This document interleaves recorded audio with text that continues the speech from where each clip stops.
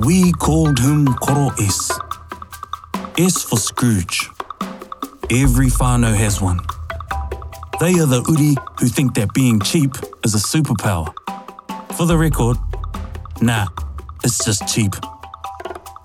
He has money, apparently, a whole lot of money stuffed in a hidden suitcase somewhere, but he chose to live out in the wild.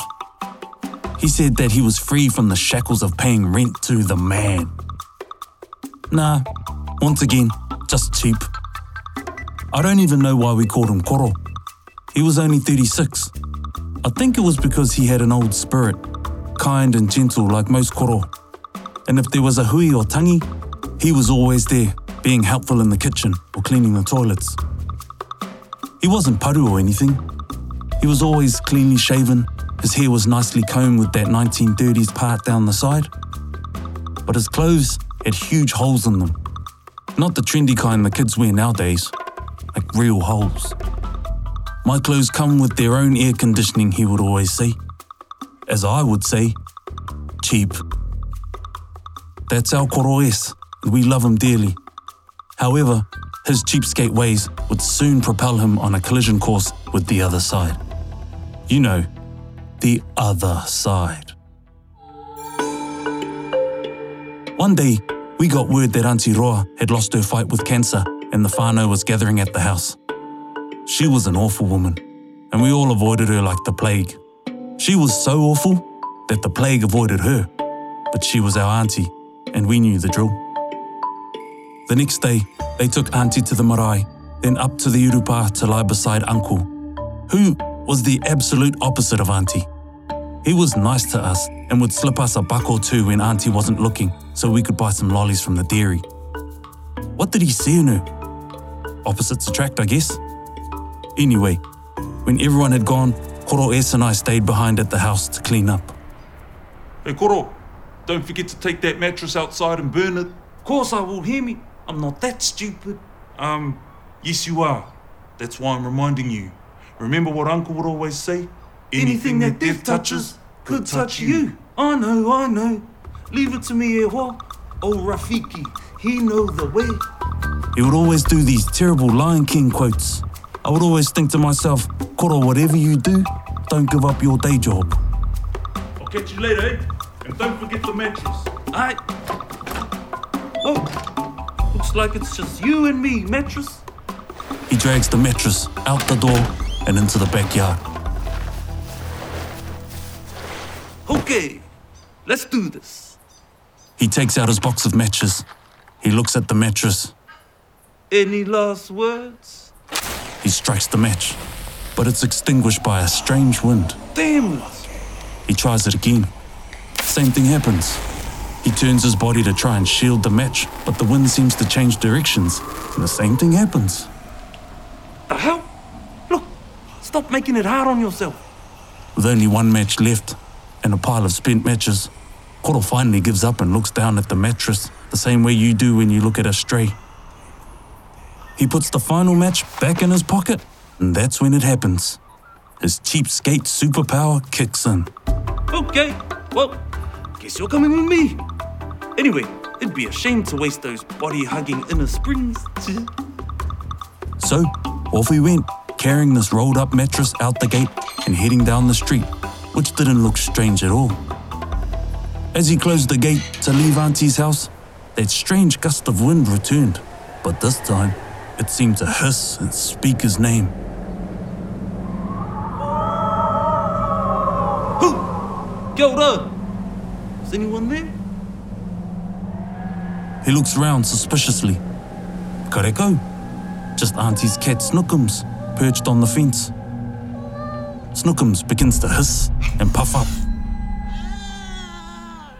Oh, hey, chill out, kitty. He hears growling noises behind him, swivels around to see a dozen or so cats that weren't there before, all stalking him the way cats do when they see a juicy bird. Koro smells his clothes, thinking he spilled fish on them or something. He immediately starts to back up. What the heck is going on? Stuff this. And he's gone. He takes off, still carrying the rolled-up mattress, all the while being pursued by a gang of possessed cats. He was a 100-metre sprinter in his day, and he manages to outrun them for a bit. The cats are in hot pursuit and begin hurling themselves at him. He ducks one going for his head, and it lands awkwardly in the bushes. Another latches onto his leg that he kicks off hard into a wall. One cat leaps at him and scratches his arm. The blood from his wound drifts through the air as he runs. It seems to drive the cats into a frenzy. He makes it to a dead-end alley and turns to face the cat horde that has slowed down and appears to have grown in numbers. He knows his luck is up and closes his eyes, accepting fate. They're scurrying, hissing and spitting. There's a trash can being knocked over and they're all gone. Something has spooked them. Not knowing exactly what has transpired, Koro dusts himself off and decides he's not going to stick around and wait for them to return. He heads off to his place of abode. It's an abandoned warehouse with a few rooms and crumbling walls, but it's sheltered and dry. There are a few regular tenants. There's the old lady in the corner. She's an alcoholic and always has a couple of bottles on hand, but she keeps to herself. There's also the couple in the next cubicle. They can get rowdy sometimes, but they're harmless. He goes to his normal posse towards the back of the warehouse and, in exhaustion due to recent events, collapses on Auntie's mattress.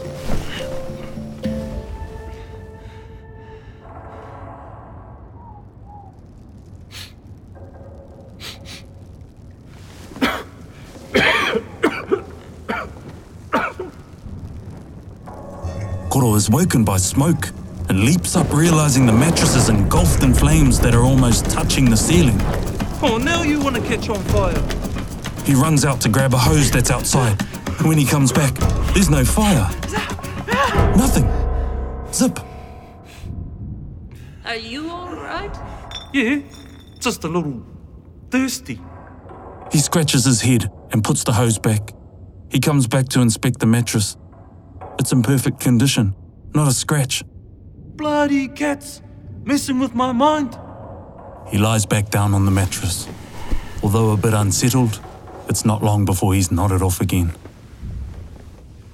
After a while, he feels a tap on his shoulder. He shrugs it off like you do when you're irritated and half asleep. The tapping becomes stronger. Look, old lady, I said I was thirsty. He tentatively opens his eyes. It's Auntie, and she's in flames. At least it looks like Auntie, only there's darkness where her eyes normally are. She screams at Koro. Why, cheapskates? Why?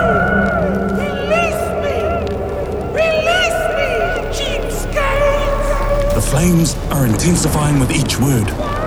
She keeps repeating the same words over and over each time, getting louder and louder, and her voice is morphing into multiple voices which are becoming monstrous and frightening by the second. Koro doesn't fully understand what's happening, but he knows it's connected to the mattress. His uncle's words are now resounding in his mind. Anything that death touches could touch you. Oh, well, I have to burn it. I have to destroy this mattress. Oh, no. One lousy match left. He runs and grabs the old lady's bottle of vodka. Hey, I'm saving that. Koro douses the bed with the vodka. He says a little prayer and strikes the match. The bed bursts into flames. There's an explosion and Auntie's words turn to screams.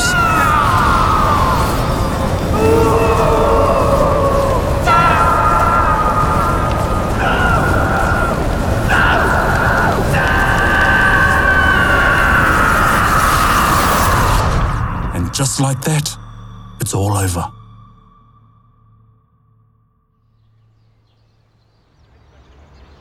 In the morning, Koro makes his way back to the house. He knows he has to make his peace with Auntie. He bumps into me along the way.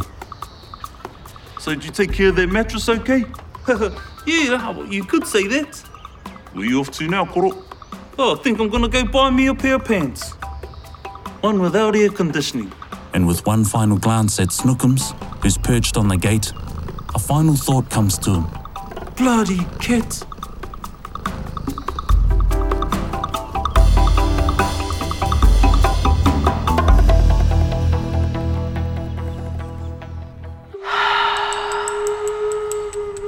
Paki kēhua, he mea tuku nā te wānanga o Aotearoa, nā te māngai pāho I tautoko.